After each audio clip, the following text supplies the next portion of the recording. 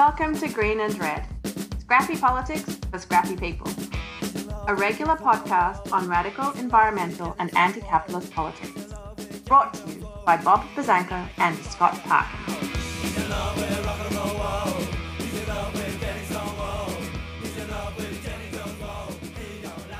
Welcome to the silky smooth sounds of the Green and Red podcast. I'm your co-host, Scott Parkin. In San Diego, California today. Bob is still off on assignment, but we have an exciting show for you today. We're going to be talking about the Asia-Pacific Economic Cooperation, which is let's call it an intergovernmental forum for 21 nation economies in the Pacific Rim that promotes free trade throughout the Asia-Pacific region, and lots of other parts of the world. APEC, Asia-Pacific Economic Cooperation for short, is in the process of negotiating a new trade deal called the Indo-Pacific Economic Framework. And joining us today to talk about that is Wiltschko, who is the director of the California Trade Justice Coalition. Will, welcome to the Green and Red podcast. Thank you for having me, Scott. Yep.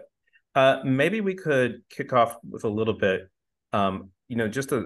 APEC is a free trade forum. It's a transnational economic institution in some ways, something in the tradition of the World Trade Organization, the free trade area of the Americas.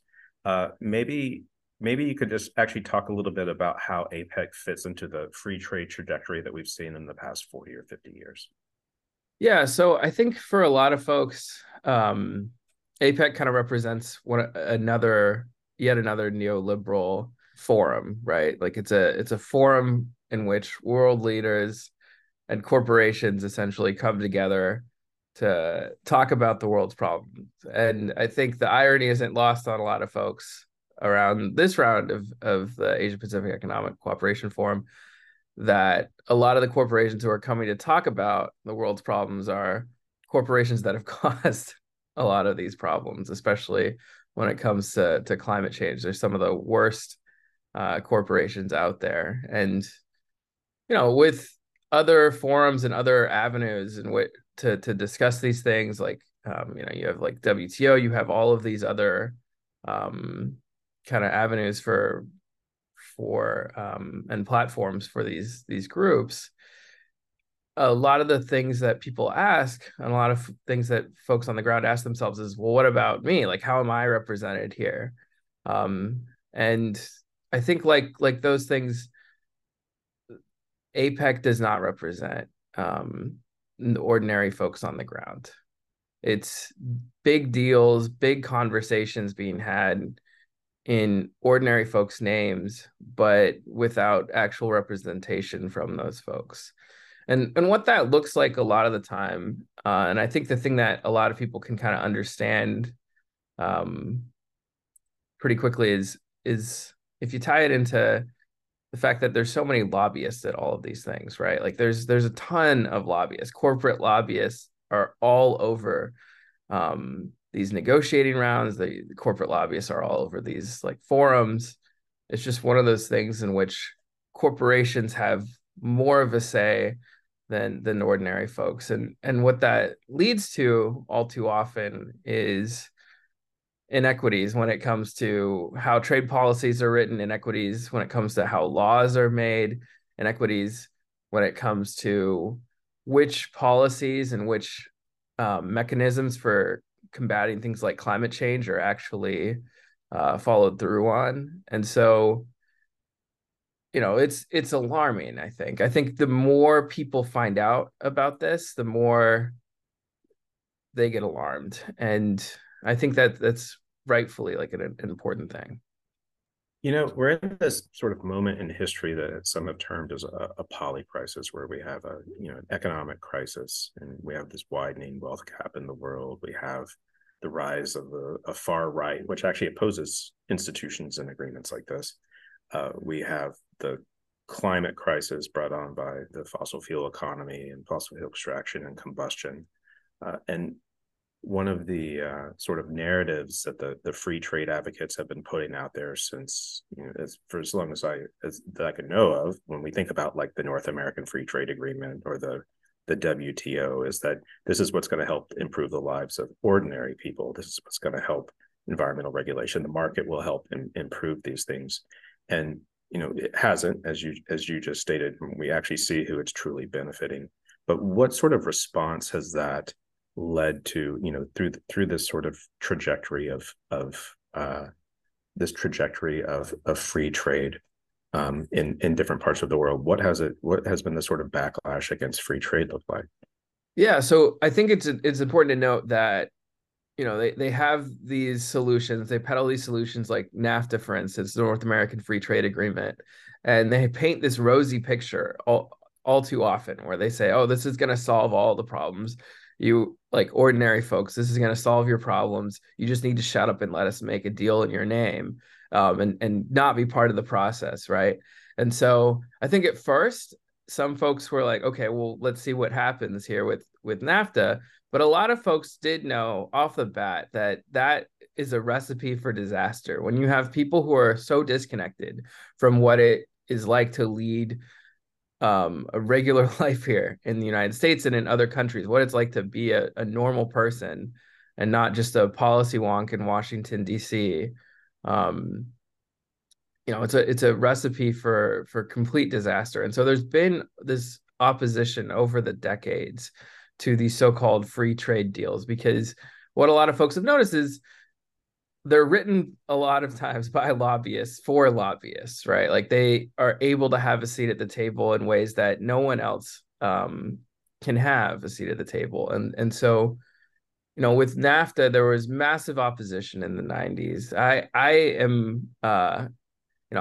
was probably like 3 years old when NAFTA happened, but I work with a lot of folks who were in that fight. And a lot of the work that I do today was kind of born out of that movement to oppose NAFTA. And then, in 1999, this huge, amazing coalition formed to oppose the WTO during the Battle of Seattle. And our work, the work that the California Trade Justice Coalition and all these other coalitions in other states do has been kind of born out of those coalitions that formed then. And so you've had over the years massive coalitions kind of form cross-sector. You have labor unions, you have environmental groups, you have human rights, family farmers, consumer advocacy groups who've all kind of come together to oppose trade policies that put corporate profits for the 1% over everything else, including over workers' rights, including over the environment. There have been these huge movements historically over the years that have really kind of spearheaded, the fight against these so-called free trade deals. And it's a really important thing that I think continues on to this day, and that will continue to be a huge factor. When the WTO happened in 1999, it was a huge inspiration for me. It's actually what sort of got me into organizing and what got me into activism, and an inspiration for a lot of the people who organized the battle in Seattle, that sort of bigger coalition, particularly a lot of grassroots people and people who are left of center and anarchists and earth firsters and things like that, was actually the uprising that happened in 1994 in Chiapas with the Zapatistas, which in the media at the time was framed as an indigenous uprising, but in what it really was communities uprising against the impacts of NAFTA on their communities. They actually, I believe the day that they rose up was the day that NAFTA went into effect on January 1st, 1994. And it was this sort of like real powerful moment. So it's also community rights, which are being washed away by, corporate free trade deals. And then, in your own personal background, you got more involved in the free trade fights around the Trans-Pacific Partnership, which is a precursor to APEC, or excuse me, not a precursor to IPEF. And we're going to get into what IPEF is in a minute. But can you tell us about TPP a little bit first, and your own involvement? Yeah. So after graduate school, I started I was working on the Bernie Sanders campaign, the presidential campaign in 2016. And then from there, I kind of ended up doing this job, or a version of this job, where I was the lead organizer for the state of California, opposing the Trans-Pacific Partnership, or building opposition to the Trans-Pacific Partnership, amongst members of Congress here. And, to that trade deal was basically, as we called it, NAFTA on steroids, right? Like it had so many giveaways for big corporations. It had it would have locked in these patent monopolies for big pharma. It just would have caused immense devastation on a scale that we had never seen before. And so what that fight was about was really about, it was a continuation in a lot of ways of the fight against these kind of free trade deals, right? Like it was a fight that brought a lot of folks together from all kinds of different sectors and spaces, to really push members of Congress and push this country away from the beaten path, which was just blindly supporting these neoliberal trade deals. And so it was a very successful campaign in a lot of ways. Like every presidential candidate came out against the Trans-Pacific Partnership ultimately. Donald Trump, when he took office, he claims he killed the Trans-Pacific Partnership, but that's a lie, right? Like he actually, you would never expect Trump to lie. I just want to yeah, say. no, it never. But basically, like he never hid in the bunker either. I'm just saying.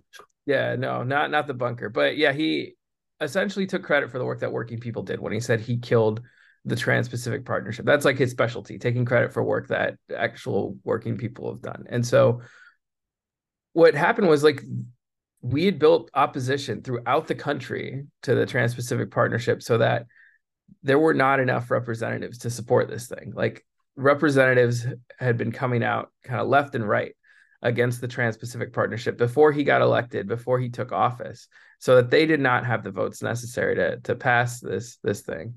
And, there was even talk when he was president that he was going to try to get back into the TPP, that he was looking into maybe seeing if it was somehow beneficial to him. And so, this is something that I think was a result of the pain of NAFTA. A lot of the pain that NAFTA caused for working people in the United States is still felt to this day, right? Like, I think when I was in Virginia working for Bernie Sanders, I met a lot of folks who were from these small towns like Martinsville, Virginia, for instance. And I had this volunteer there who told me about how nice his town used to be. He said, you really should have seen it. We were this great little town.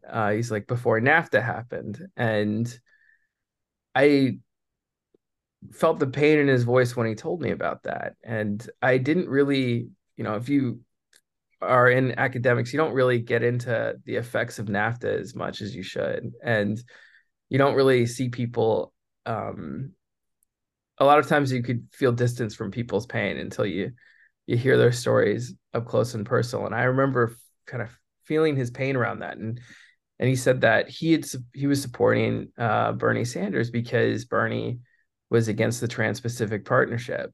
And that to him was NAFTA, was the new NAFTA. And so, that pain still exists today within a lot of working people. A lot of people have felt the impacts of NAFTA. At one point, 2 million Mexican family farmers lost their livelihoods like almost overnight because of NAFTA.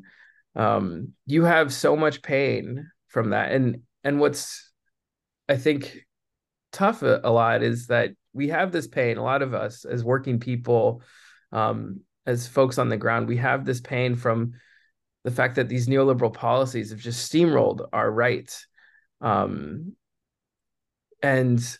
there's always the question when you have pain, like, what do you do with it? Like, do you feel the pain, but is there a constructive way? Is there an outlet for that? And the outlet for that was fighting against the Trans-Pacific Partnership for a lot of folks. And that's how we did it. Like, we overcame billions of dollars in corporate lobbyist money to really oppose this thing and get Congress members throughout the country to come out in opposition of it. And that's something that I've always found inspiring about this work, is that even when you're up against billion-dollar lobbyists, like, if you have compelling stories and you have real stories and real people behind your movement, and not just empty talking points written by like Chat GPT or something, then you could really build momentum to advocate and to fight for things that nobody can. Like, we could build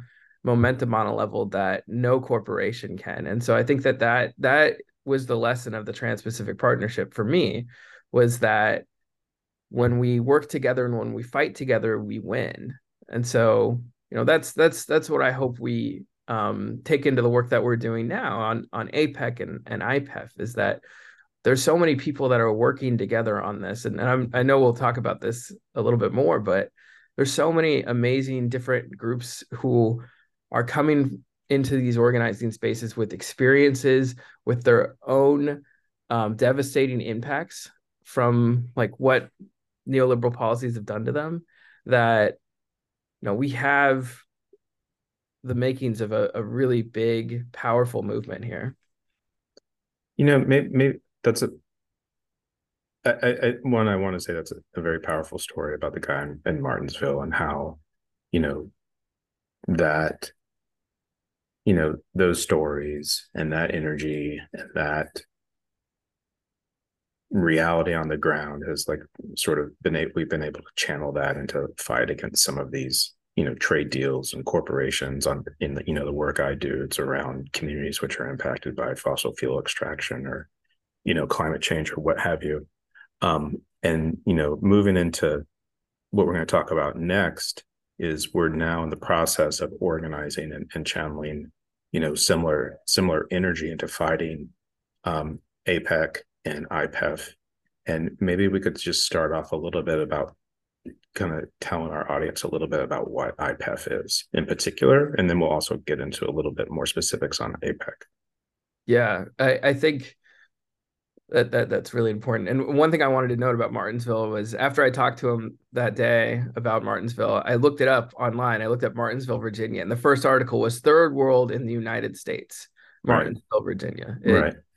It sat with me. I'll say I don't typically like to speak for him, but my co-host Bob Bazenko is actually from Youngstown, Ohio, and which is a town that has also been gutted by free trade agreements over the decades, and often has many stories like that. And many of the people he talks to are like people who either voted, they supported Sanders, and then when Sanders was out, they supported Trump because Trump dishonestly, however, spoke to those people's pain and talked about the free trade agreements of the Clintons and the Obamas, et cetera.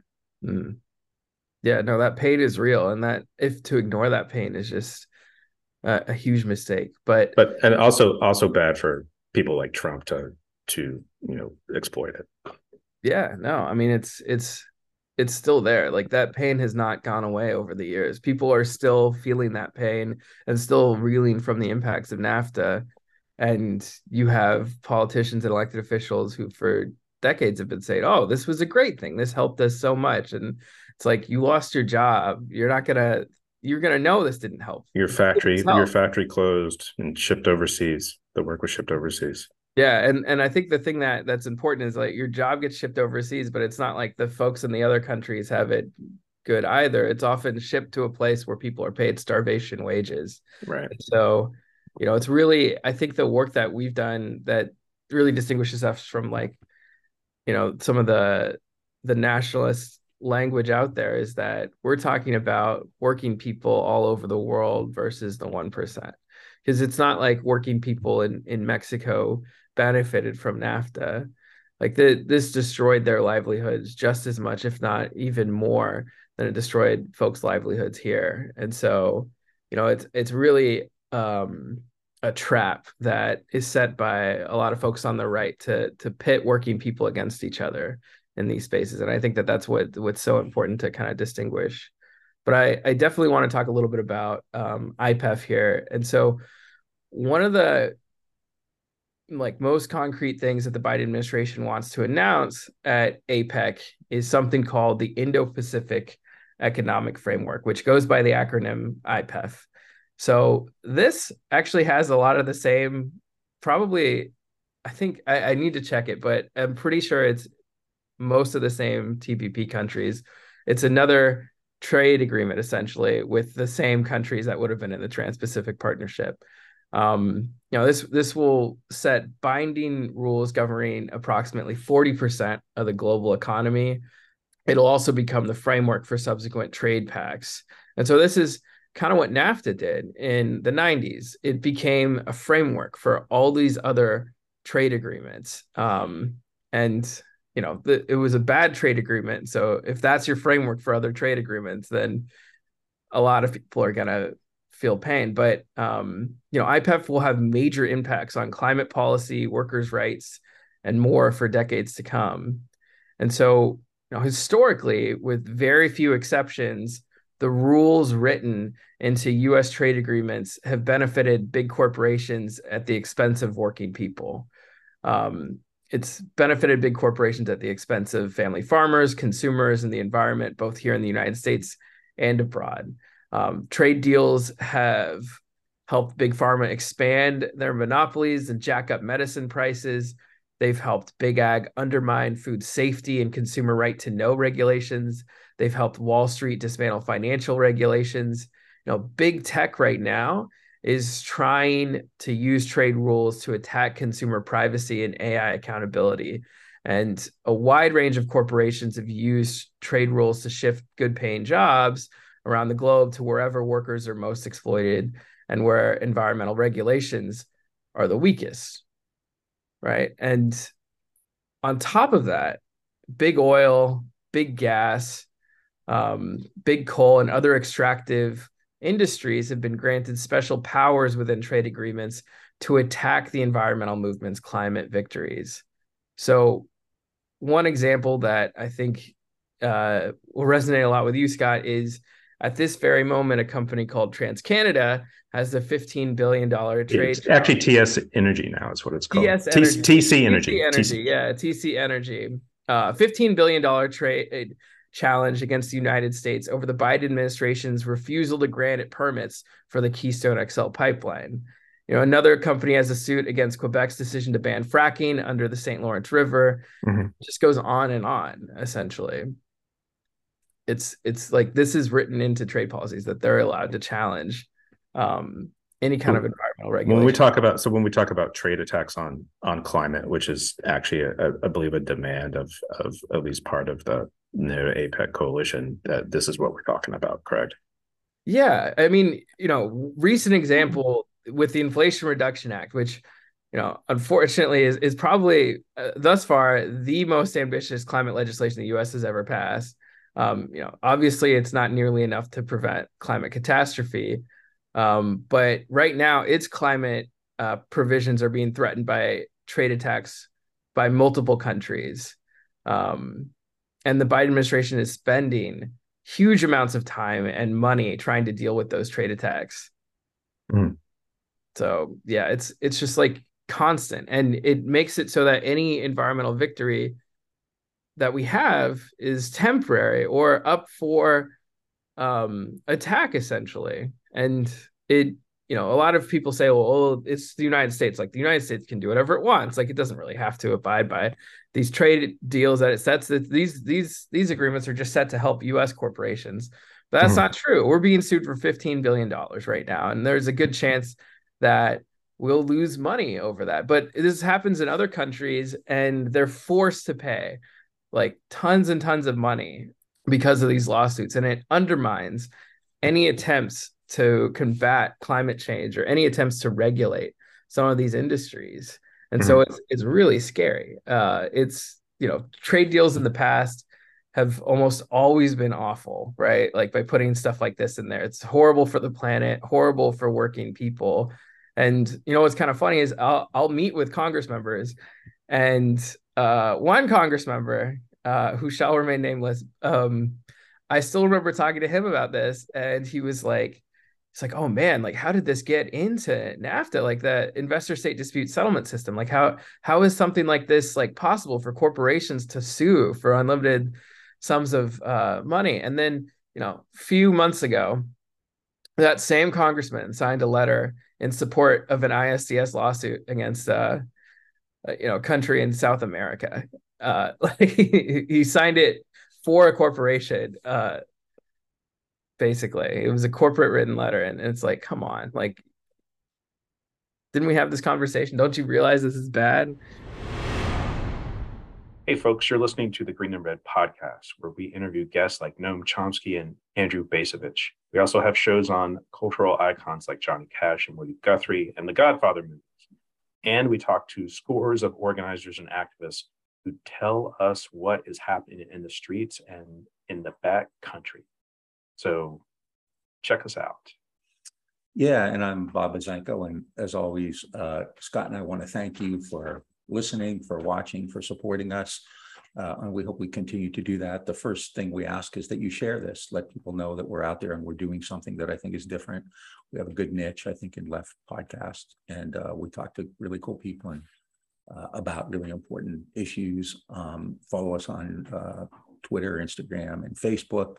Go to our webpage, which is on in the screen, and if you really like us, and if you have a little extra change around, jingles or folds, you can help us out by going to our website at greenandredpodcast.org and hitting that support button and make a one-time donation, or you can check us out at patreon.com/greenredpodcast and become a patron. We'll see you again real soon. And so what is the likelihood of IPEF going into effect? Is it, are we getting close to it?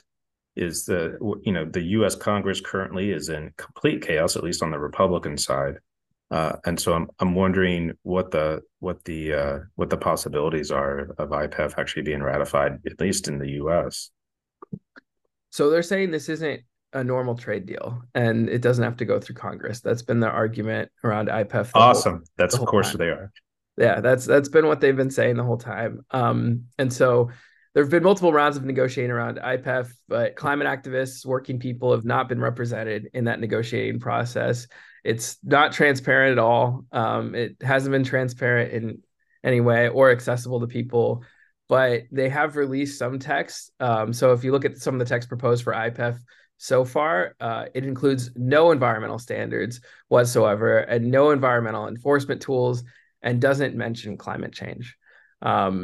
So I have some specifics on the text that was released for just one part of IPEF, not the whole thing, but that one part was on global supply chains,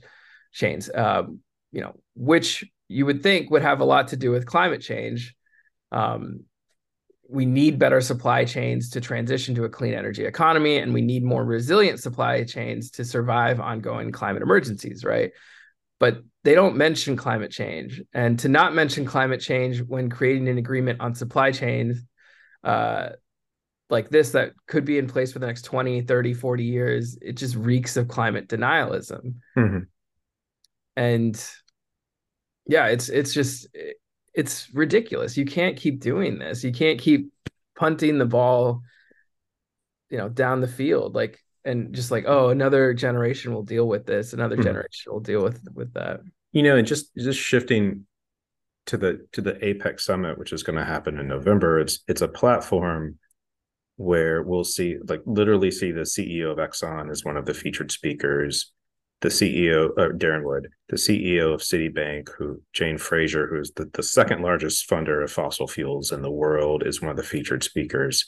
And then we have, 20 or 21 heads of state who are going to be there, and, all on this platform together, from Biden to Xi Jinping to, the prime ministers of Canada and Australia and Ferdinand Marcos Jr. And so it's also a little bit of just a sort of slap in the face for how it's this forum for what I would call the billionaire class and their obedient servants to just be able to hang out and, sign away, divvy up the global economy as they see fit.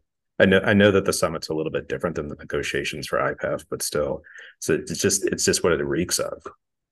Yeah, I mean, it's just, right now it seems like IPEF is going to do nothing to tackle the climate catastrophe we're facing, and it's clear from who's invited to this APEC forum that they're not, and based on the fact that IPEF is supposed to be their crown jewel of this whole forum, that the APEC leaders are not taking the climate crisis seriously, right? California is burning, you've got Hawaii burning, global South is continuing to bear the consequences of inaction. And my generation is going to continue to bear those consequences, and generations after me are going to continue to suffer because of this. And so APEC leaders are just opting to promote more policies that greenwash and hide devastatingly irresponsible backdoor deals with multinational corporations who seek to exploit our planet for profit, right? They want to smile, they want to shake hands, they want to slap each other on the back. All these leaders and all these CEOs do, and act like they're doing stuff on climate change, but they're not. They're just barely paying lip service to it, and they're not even mentioning climate change in this huge crown jewel trade policy that they're trying to sign there. Maybe this is a good moment to shift to some of the organizing that's happening around November. We can call it maybe we'll get lucky and call it the Battle of San Francisco. But maybe can you give us a little bit of the background of the No to APEC coalition? What some of the organizing is looking like right now. Yeah, so there's a lot of different contingents of organizing that I think it's like a 95 plus group coalition at this point, which is huge. Yeah, I think that's the No to APEC coalition has about 95 groups in it. A lot of that work has been happening in the last several months. It's primarily led by the International League of People's Struggle, I believe, and they're kind of tackling it from the angle of essentially, like it's an umbrella, but it's also like a lot of it is anti-imperialism, and so I think that is an important angle, especially when you got some of the countries here who have some of the worst records on human rights and labor rights that you can imagine. I think that's critical here to the conversation. But then there's also a climate contingent, which is what we're part of, Scott, and that has a decent, I think, almost 50 climate organizations too. So it's like almost 150 organizations that are coming together under this to try to oppose business as usual here, and oppose the lack of like actual policies here that are coming out, and also just like the neoliberalism of this whole thing, right? I think that it seems to be like, one part neoliberalism, one part militarism or imperialism, however you want to call it, and then one part around the climate crisis, and lots of other issues at play. It's a movement of movements moment for sure. Right. Yeah. And I think that on the climate front, for sure, we're all concerned about greenwashing and lack of climate justice in APEC talks as well as in IPEF. But we also want to make sure that if an IPEF deal does happen, especially if it's going to be the framework for subsequent trade deals, we want to make sure that any final pact prevents trade attacks on climate measures, whether through IPEF itself or through other existing trade and investment pacts. Dismantling the rules that enable trade attacks on climate action is so important, and we want to push something called the Climate Peace Clause to stop that from happening. But we also need binding climate standards with strong enforcement tools to get countries, starting with the United States, to meet and exceed their Paris climate obligations at a minimum, right? Yeah, like it's just something that is so critical and so essential. And I think that all these groups are coming together around different issues because there's so many things that should just be the minimum that aren't even being discussed right now, right? Instead, we have these photo ops with world leaders who pretend to take action, but instead just let continued devastation hit all of our communities. And so we have this broad coalition. We have these kind of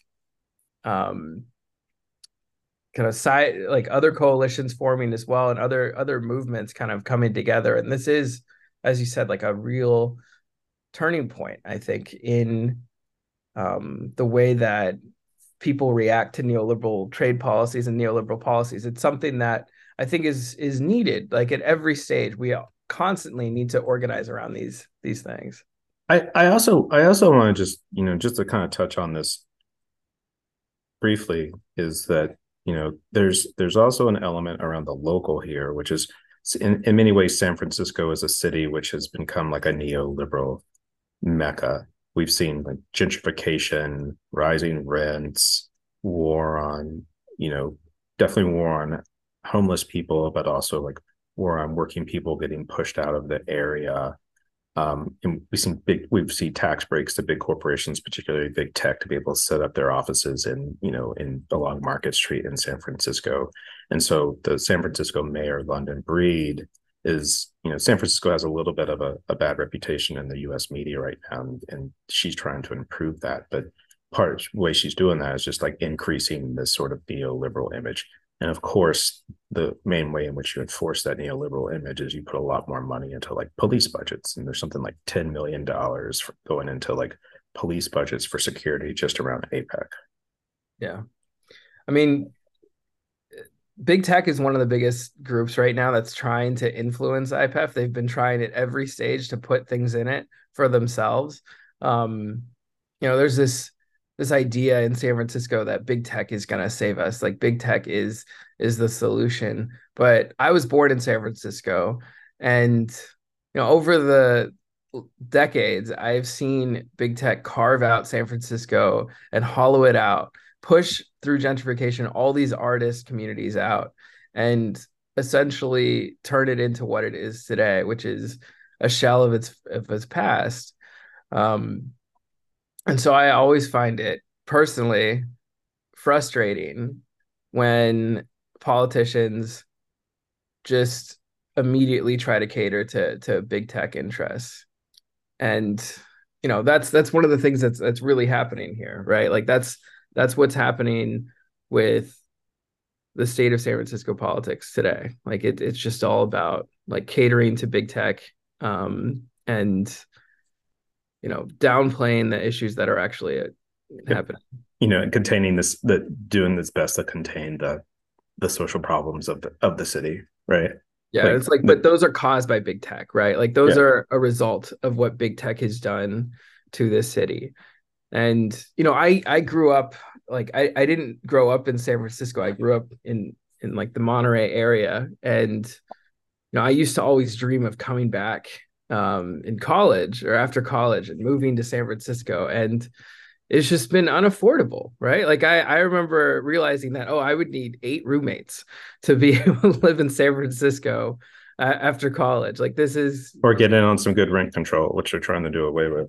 Yeah. And so it's really sad. And I think that all too often the city's policies, and this is my personal opinion, it's not my organization's opinion, but I think that the city's policies have all too often just been about catering to these big corporations and these big corporate interests who abandoned San Francisco as soon as the pandemic happened. Like, I don't think people remember that. Like, they don't care about it's about profit. That's how it always works. That's how multinational corporations operate. Like, people think that they have social values, these corporations, but they never really do.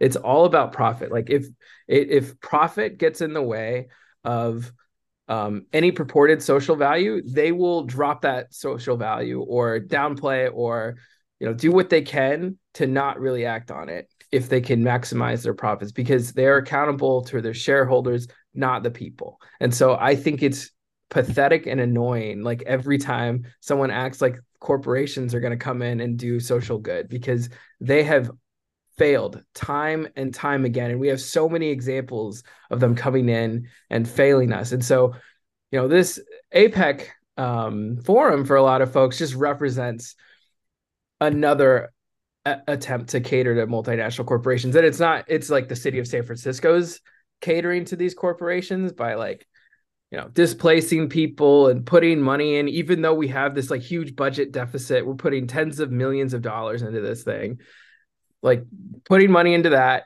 And then our world leaders are catering to these multinational corporations. And it's so's Gavin Newsom as well.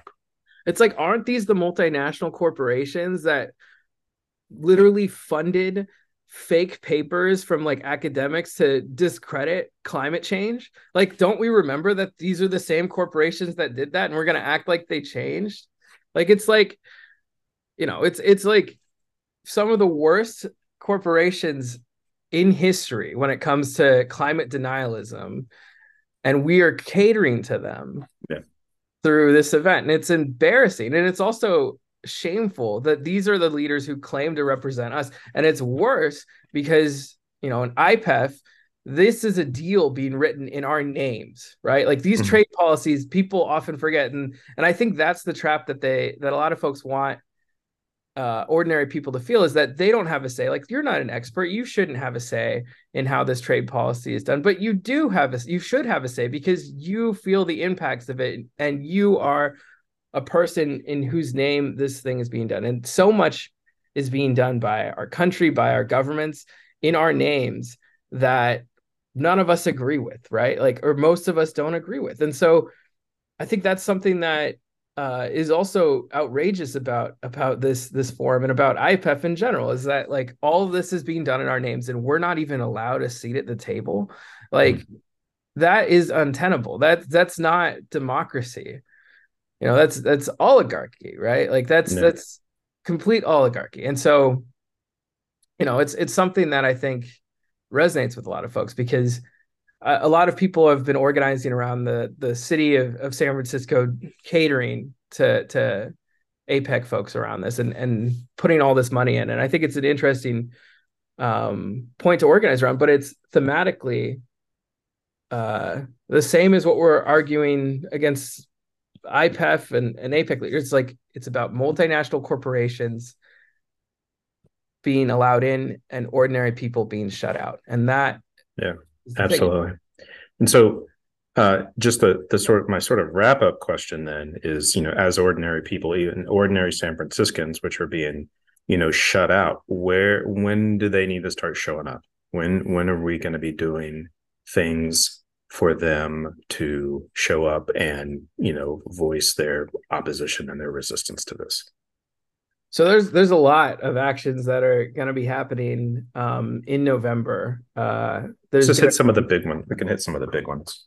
Yeah, so I could say that we're doing a workshop at UC Berkeley on the 8th, and it's basically kind of a workship on climate. November 8th. Yeah, November 8th. It'll be an intergenerational workshop. Folks are invited to that. They can find out more at bayclimateaction.com.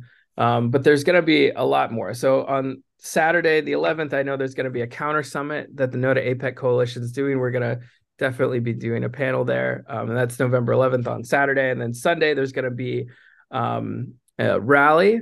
And we're hoping to get folks out to that, especially in the climate contingent. But then on the 15th of November, there will definitely be some kind of different kinds of actions from a broad range of organizations, from labor unions to climate organizations to, folks. No to APEC Coalition. Yeah. And so it's going to be this huge, there's going to be a lot that happens on the 15th.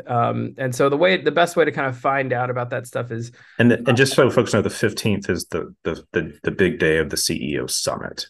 Of the first big day of the CEO Summit, the APEC CEO Summit. So we plan to be in the streets for that on November 15th, early in the morning.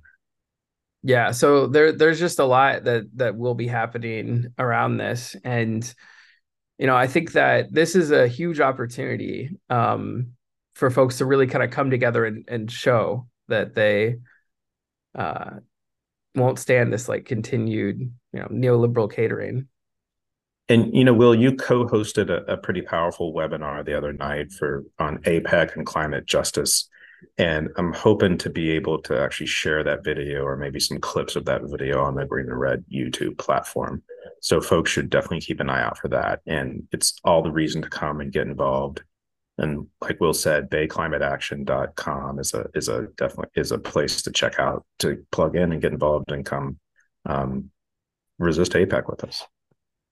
Yeah, no, I think it's going to be this huge opportunity for all these different organizations to come together, and all of us as people to really express our dissatisfaction with the status quo, right? Because it's untenable. It's not something that can continue as it is.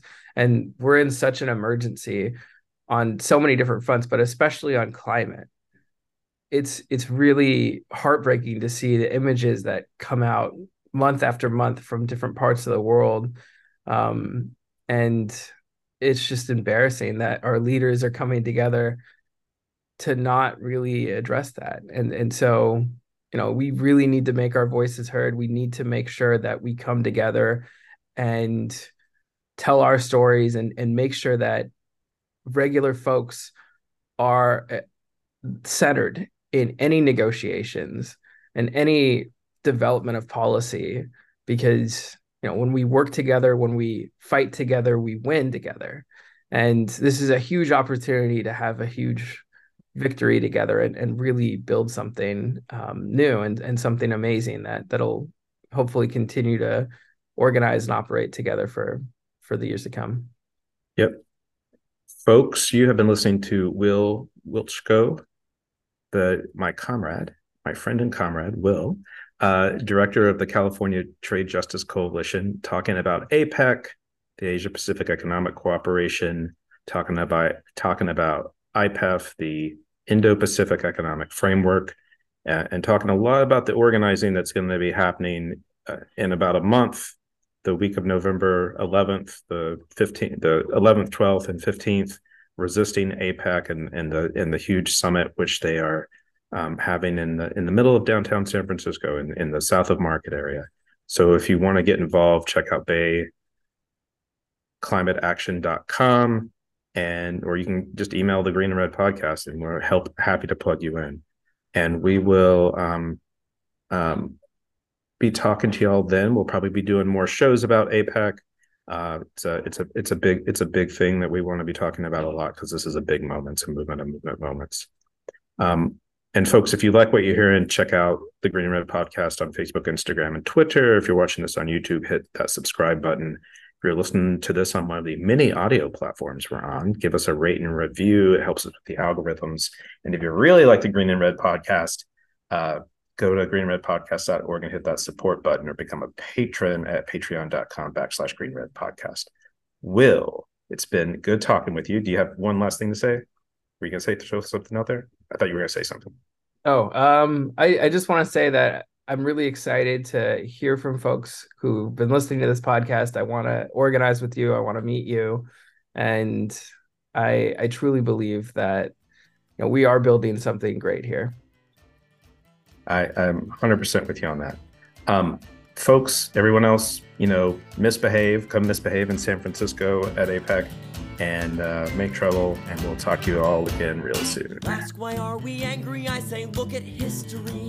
The cause of all our troubles, it is not a mystery. There are those whose lives are easy, there are those whose lives are rough. Now is the time for us to rise and cry out, enough is enough. Borders, enough nations, enough corporate exploitation, enough racist air pollution, enough racist institutions, enough chains and enough cages, and enough starvation wages, enough highways and gas stations, enough control by corporations. We won't take it anymore. Yeah, this is class war. We'll fight you in the streets, we will dance in your defeat. Yeah.